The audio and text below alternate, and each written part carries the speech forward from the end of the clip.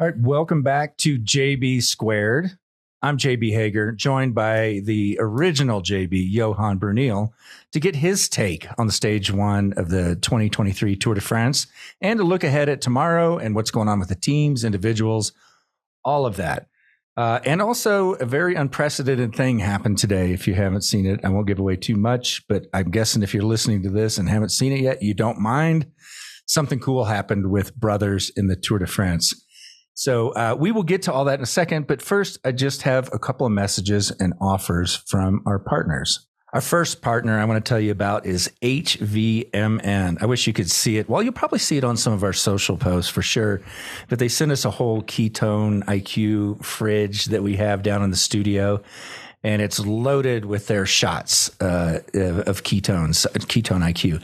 And everybody's just geeking out about it and using it. I've been using it daily for about 3 months, a shot a day. And, you know, you guys know if you've been listening to the show, I'm not going to be the kind of guy where I go, here's how I'm performing physically. But I can tell you this, mentally, I feel much, much better using ketones because it delivers fuel that can cross the blood-brain barrier and supply your brain with sustained energy, mental focus, and sharpness. They've definitely felt an improvement. Worth it for me on that category alone.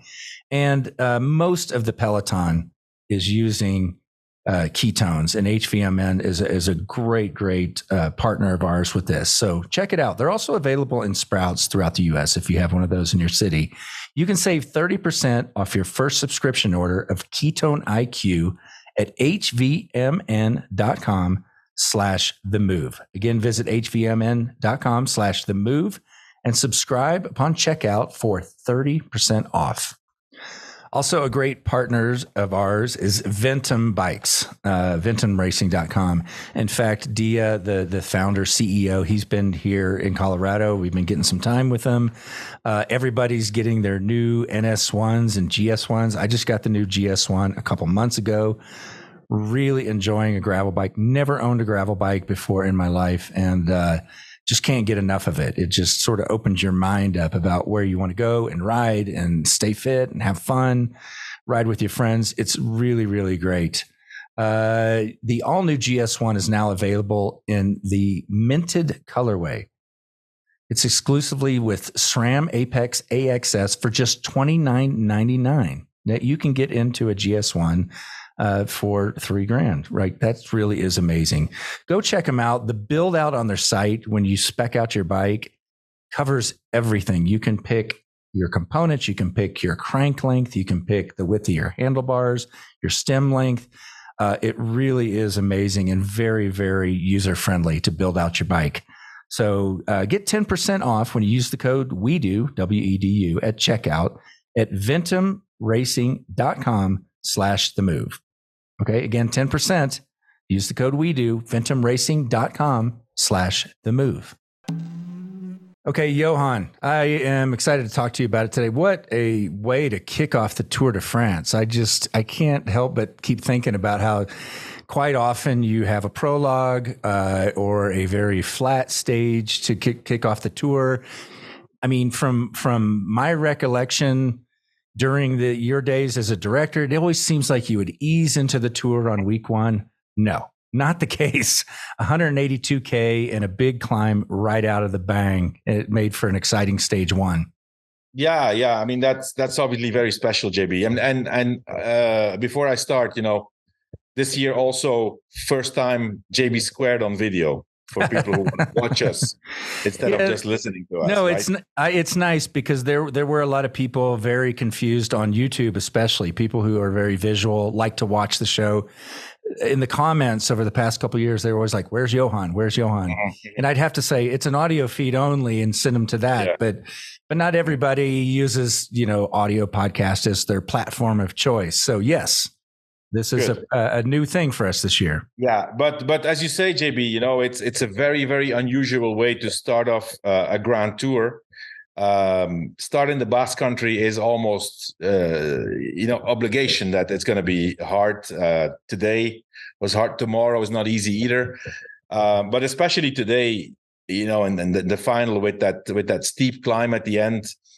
a couple of really, really harder climbs before that, and especially the nerves and the speed, the cruising speed of the Tour de France at the beginning. It's so different than any other race and any other Grand Tour even, is that everybody's nervous at the start of the Tour de France. The teams are super ready. Everybody wants to be in the front. And we saw that today. Today, for example, there was initially a breakaway of 5 riders. They went from the gun. With the approval of the peloton, but we all knew that this breakaway would not stand a chance. And actually, there was a point where certain teams were pulling in the peloton. Soudal Quickstep was pulling, and Alpecin was pulling. But actually, the breakaway got brought back. Not with when the peloton didn't have the intention to pull them back, but only with the increase of the speed. When they got to some narrow parts or to a hill, all of a sudden they were reeled in. So you could see that also on some of the climbs, that particularly that the third and second category climb. You could see the peloton wide over the road, but going fast, and guys were getting dropped in the back. Normally, you would see a team setting the pace and guys getting dropped in the back. In the Tour de France, this is different. Sometimes I'm saying, minimum 5 kilometers per hour, sometimes 10 kilometers per hour faster is the cruising speed of the peloton in the first week of the Tour. The first week. Yes, later, of course, people get tired and it slows down. But the first week of the Tour is just something else. And already today we could see that straight from the gun.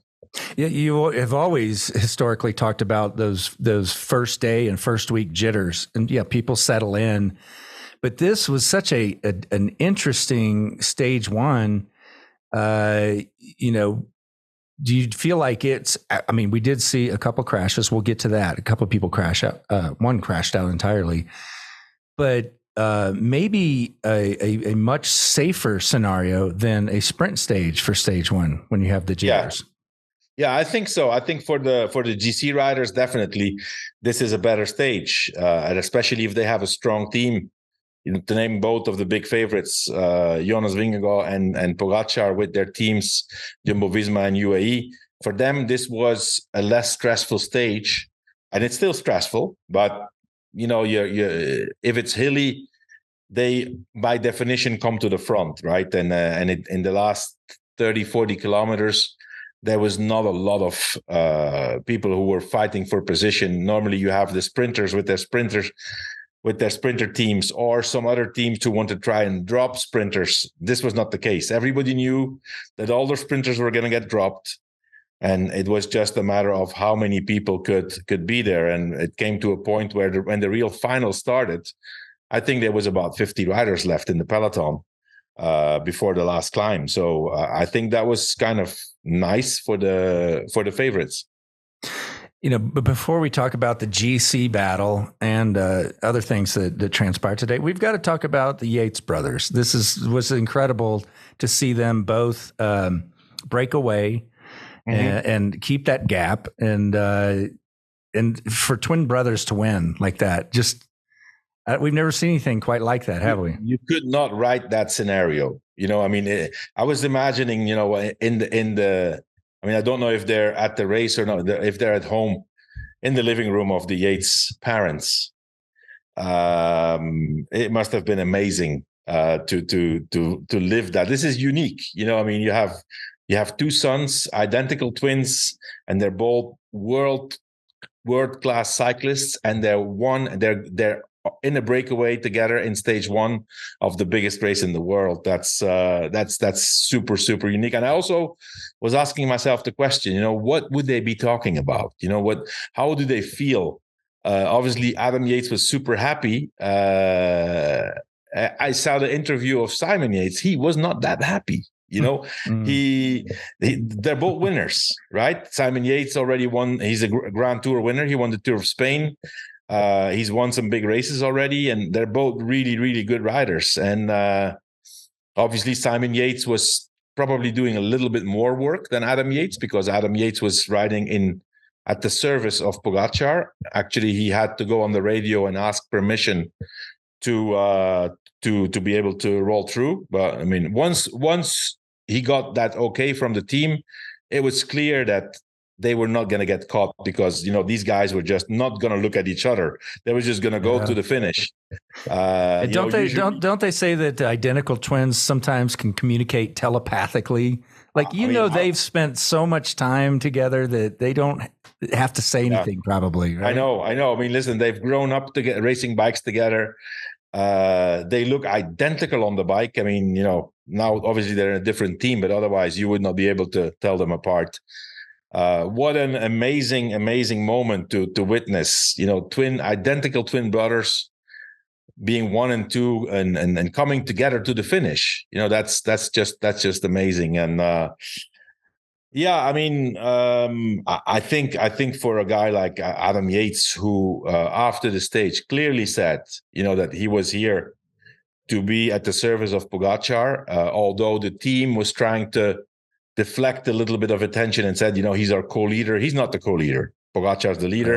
Right.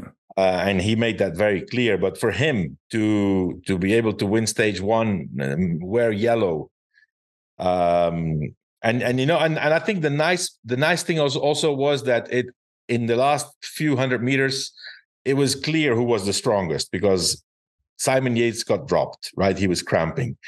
It was not like, I mean, I wonder would they have really sprinted? Like, would they have sprinted full gas for it? I mean, I was thinking, okay, Simon Yates won already stages in the Tour, more than one. Adam Yates, I don't think he won a stage in the Tour. He was 4th in the Tour de France one year, and he won the young competition. He won the white jersey. It's already, I think, 6 or 7 years ago. But yeah, I mean, what an amazing thing to see those two guys coming to the finish for the win. That was very special to see. Well, you already kind of answered part of my next question. Adam Yates is there in service of Pogačar, so we know his goals for the remainder of the Tour. What does this mean for Simon Yates? Is he a stage hunter or a real contender for the podium? I think Simon Yates initially starts to do the GC. He's a good climber. He has shown that he can be in the top of the Grand Tours. Won the Vuelta a number of years ago. Has been trying to go for the Giro a few times. Didn't work.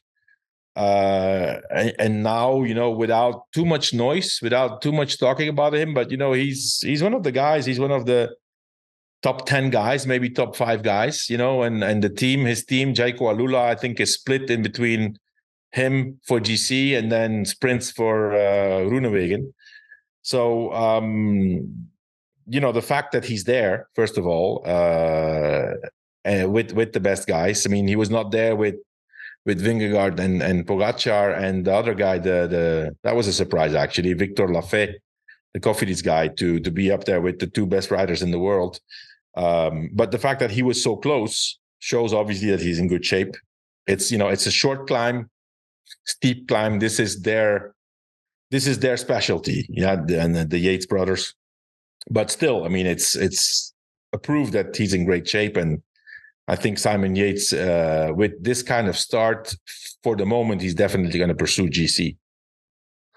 All right, now let's talk GC. And you said it, Johan, on the preview show. Leading up to the preview show, people wondered about Pogačar's form, not getting as much racing in because of his injury. But in the preview show, you looked into some time trial stats of his that clearly showed he's on peak form.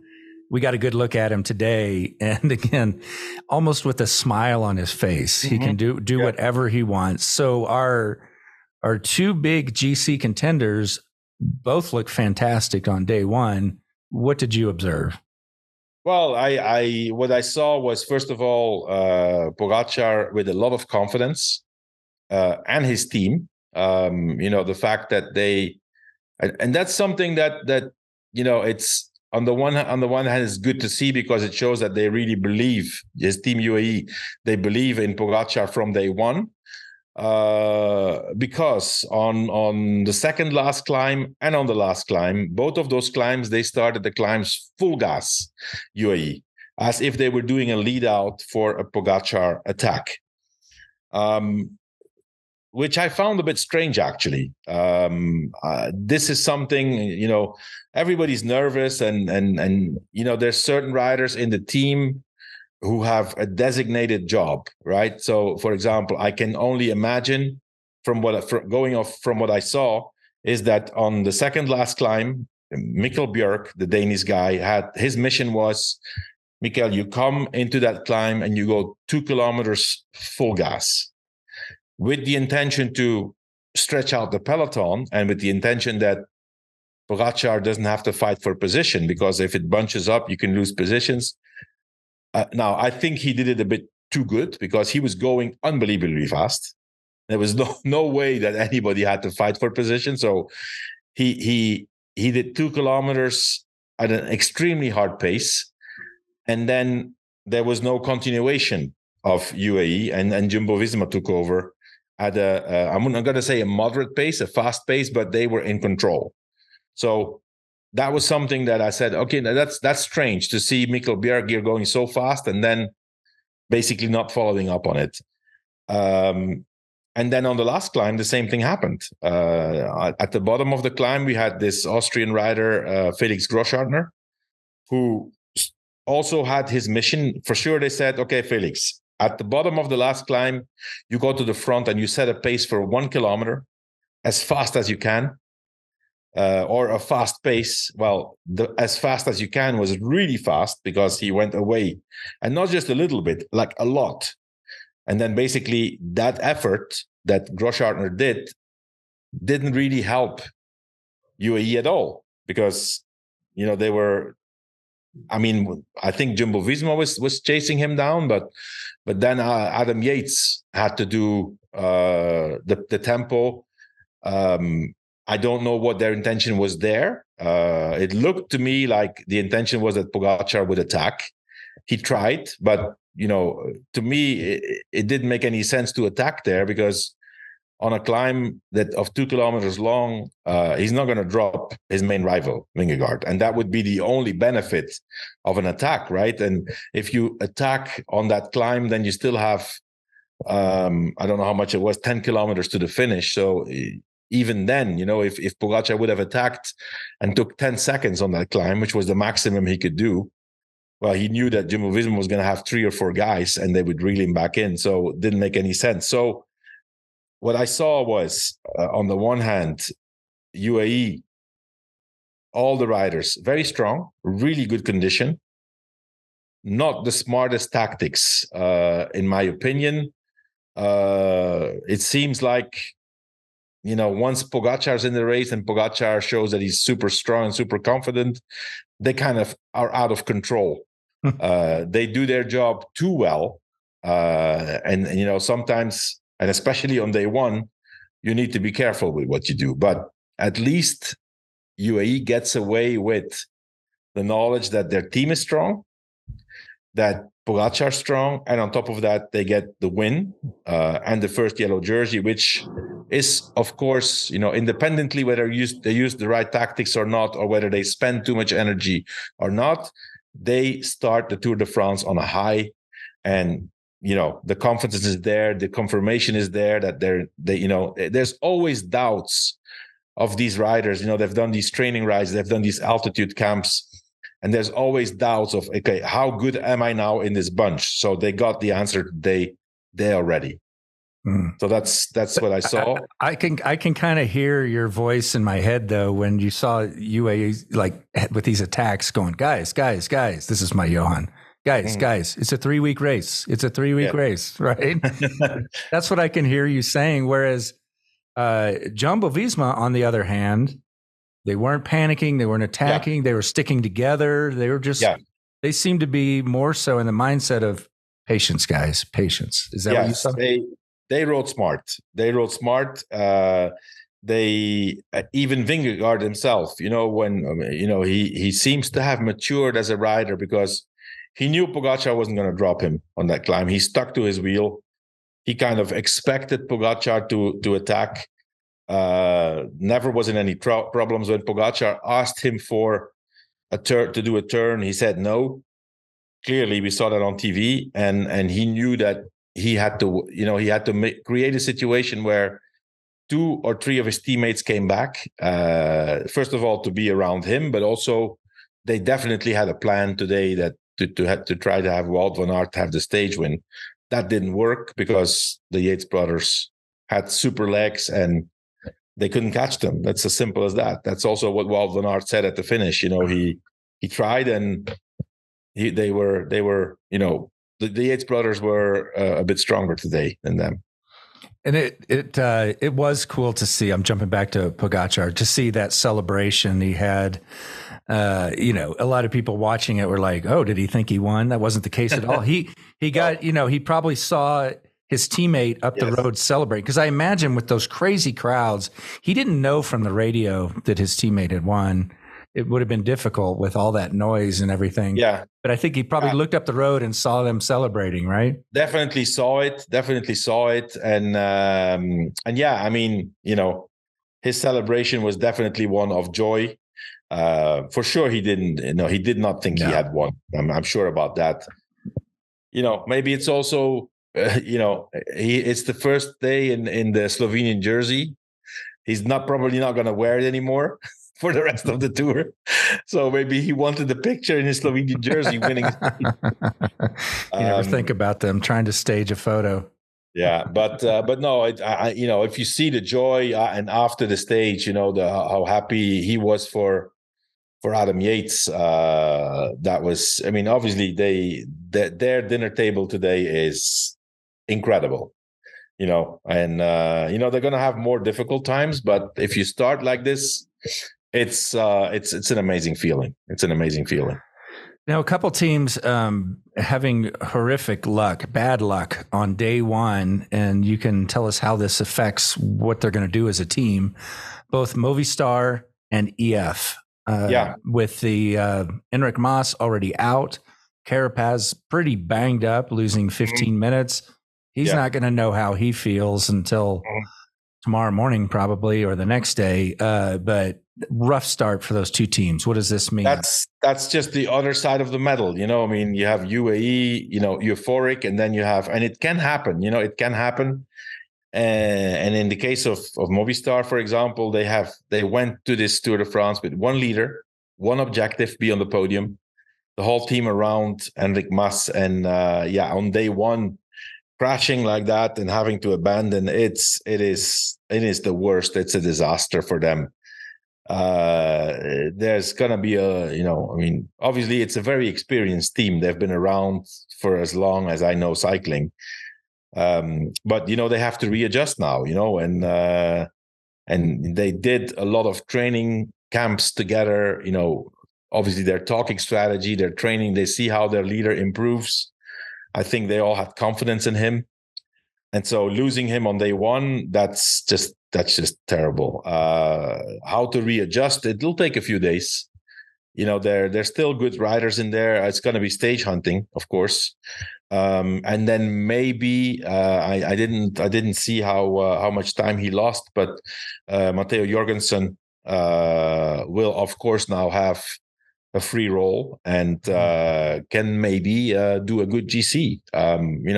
Even if he lost a couple of minutes today, I think he still can do a good GC. But for those who don't know, that's another American hopeful on the rise. Yeah. And same thing too with EF. We got another American that might have some more freedom, yes, with Nielsen Palace, who looked good today. Same thing. They had one leader, Carapaz. They were also convinced that he could be on the podium. He's been on the podium already, Grand Tour winner, won the Giro, Olympic champion, had this ambition, left Ineos to go to EF to have, the sole leadership of the team. And he was able to continue. At some point, it didn't look really good. He was, really having a lot of trouble getting back on his bike. He finished the race. Obviously, GC is over, and we'll see how he is tomorrow, because tomorrow, that kind of impact on the knees, I think he hit both knees. That's only going to get worse tomorrow. So whether he can finish tomorrow's stage or not, that's still a question. But at least he was able to finish the race, and he's going to try to stay in the race. We've seen him do these things like having a bad first part of a Grand Tour and then go on. Last year, for example, he was not because of crashes, but he lost a lot of time in the first week of the Vuelta and went on to win 3 stages. So we'll see. Recovering from a bad crash like that in the Tour de France, that's a whole other game. That's not easy. It's really, really difficult. On the other hand, joy for Nelson Paulus, who was able to get that sprint on the second last KOM, I guess, take 5 points and be the first polka dot jersey of the Tour de France. That's amazing. Yeah, and he's not, Nelson Paulus is not just an opportunist grabbing points. No. I mean, he's the real deal. Yeah, no, he can climb. He's a climber. So he can climb. He has experience in Grand Tours, and now I think he did the Giro a few times, did the Tour de France last year. So the bad luck of Carapaz could be a blessing for Nelson Paulus to be able to go his own chance and ride for a GC, and I think he's capable of going for a top 10. He definitely has it in his legs, and maybe get close to top 5. Who knows? He's a quality rider. Before we take a look at tomorrow's stage, I want to get your thoughts on that real quick. There's an opportunity to win a Ventum NS1, the road bike, and it's easy to get into the drawing. It's super easy. We're going to do a trivia question every day. All you have to do is send in your answer via email, trivia@ventumracing.com. The question today is, and of course, you can use whatever resources you want to look this up.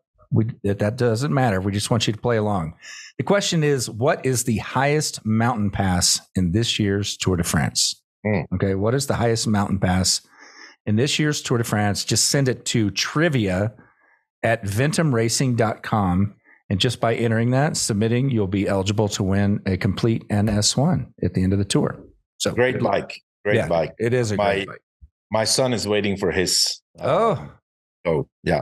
Nice. Yeah. I'm on the NS1 and just got a GS1 a couple months ago. Loving it. Oh, wow. Absolutely loving it.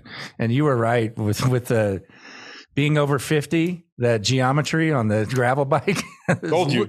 A little more friendly. It's an awesome bike. Okay, now let's take a look at tomorrow. Again, an interesting stage for GC and some other opportunists, in particular Wout van Aert and Mathieu van der Poel. Yeah, this kind of has their name all over it, does it not? Well, yeah. I mean, it's the Basque Country, so there's a few categorized climbs, and then there's a bunch of climbs that the guys will say, where was this on the profile, right?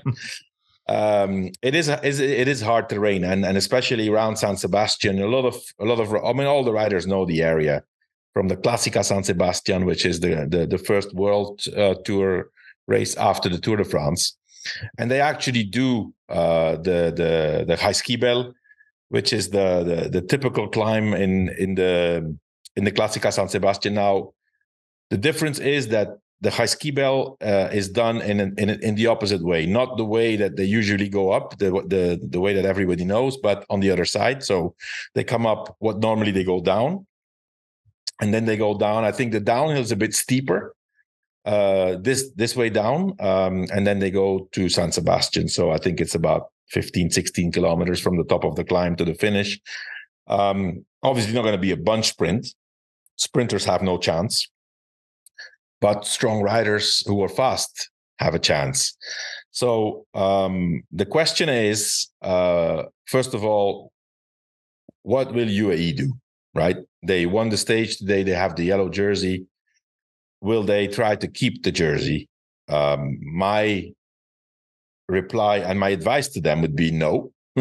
Do not try to keep the jersey, but they go for everything nowadays. So I think it would not be smart to really defend the jersey.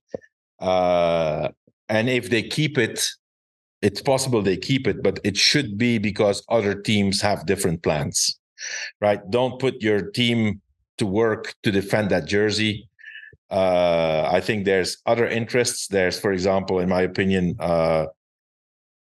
Mathieu van der Poel, who wasn't able to hang today with the first group, which was kind of a little bit expected. He was himself in doubt whether he could make it or not. He already said that before the stage. Tomorrow he can definitely do that. It's longer. It's not as steep. I think Mathieu van der Poel can do it tomorrow, and definitely Wout van Aert. Those two, but then there's other riders, right? There's other riders who who were not there today, who could also. But if you talk about Pidcock, for example, should be able to get over it. Is a great descender. I mean, we all know that. So who knows about that, right? If he makes it over the top and goes crazy downhill, then who is going to follow him, right? So we'll see about that. But I think a breakaway has a chance, although it is early in the tour, and there's always at the beginning of the tour, if there's still a yellow jersey up for grabs. I would need to check. I think with the bonifications for Van Aert, it's probably not going to be possible. But still, it's not going to be a bunch sprint. I do not expect to see any attacks between the big favorites. I think it's too risky and too far. They're gonna be in front, but if you attack on the high ski bale, for example, and you get 5, 10, 15 seconds, then you need to take a bunch of risks in the downhill to try to hold on to that difference. And I personally think it's not worth it. We've seen that movie before with those two GC guys chasing each other downhill, and it almost ended a race for both of them. Yeah. Interesting. But this is early so it's going to be them, and there's going to be other riders. If they would go full gas on the high ski bale, there'd probably be both of them, and maybe a third or a fourth rider. But there's going to be guys that are not far down who will come back, who can then try to something in the downhill or even in the last kilometers, and it's going to be up to the team, for example, the teams to have enough numbers to control the race. For example, if you look at today's performance of Alpecin, the Koenig, Van der Poel could make it if he has a good day, but his team is not strong enough to have enough numbers over the high ski belt to then control the last part of the stage. Jumbo-Visma is strong enough. They will have 3 or 4 riders, right? So in that case, I think Van Aert has a chance, and then a guy like Van der Poel, if he's there, he would have to gamble and let Jumbo-Visma do the work and try to beat Van Aert in the sprint. He's done it in the past. So I think those two riders, Van Aert and Van der Poel, should be the two favorites for tomorrow's stage. But, a lone attacker like Tom Pidcock, for example, could also get it, or anybody else. Yeah, and I'm sure you and Spencer are going to dig into a few more of those names that might be a little bit more of a long shot for outcomes. So you might want to check that out. Before we wrap here today, I'm going to throw a quick question at you. I didn't run this by you before, but I know you know the answer offhand. This should be easy, because I do want people to encourage people to write into us and ask Johan anything. This question is, on TV, they show highlights of the riders training at home in full kits. Is it part of their contract that anytime they are on a bike, it needs to be in team apparel and your bike sponsor? Can riders have sponsorships outside of the team sponsorships? That's from Tim in Atlanta. Yeah, normally you're supposed to ride always in your team kit. You have a contract with your team. They pay your salary, a full-time salary, 12 months a year. So you're supposed to advertise your sponsors all the time. Normally, you can't have any competing sponsors. You can have private sponsors as long as they're not competing with any of the team sponsors. Now, there's a few exceptions to this. One of them, for example, is, and I'm always asking myself the question, I mean, he must have a special condition in his contract, is Rigoberto Urán. Rigoberto Urán has his own brand. He has his own brand, Go Rigo, and I see him training all the time in his clothes, and not in EF clothes, or very, very seldom. Whenever he's on social media, he's in his clothes and actually promoting his clothing brand. So I don't know how that works. He must have a special clause in it, but normally when you're out on training at training camps, training by yourself, at any time, you're supposed to ride in the team clothes. Okay. Yeah. Well, thank you for sending that question in, Tim. We really appreciate it. And you can send in questions for future shows. Anything you want to ask Johan, send it to themove@wedo.team. I need to check. Didn't we do JB2 at wedo.team at one point? I'll double check on that today. We're getting back into the groove. In fact, Spencer is waiting in the wings here in Aspen, Colorado, to jump in so you guys can do outcomes. So you can get their more in-depth predictions on tomorrow's show by getting a season pass at wedo.team. So Johan, thank you. It's a pleasure to be back and on video for the first time. Not that we're the prettiest people on earth, but reaching those YouTube people who were wondering where you were. So thank you very much for your time and input. Thank you, JB. Speak tomorrow.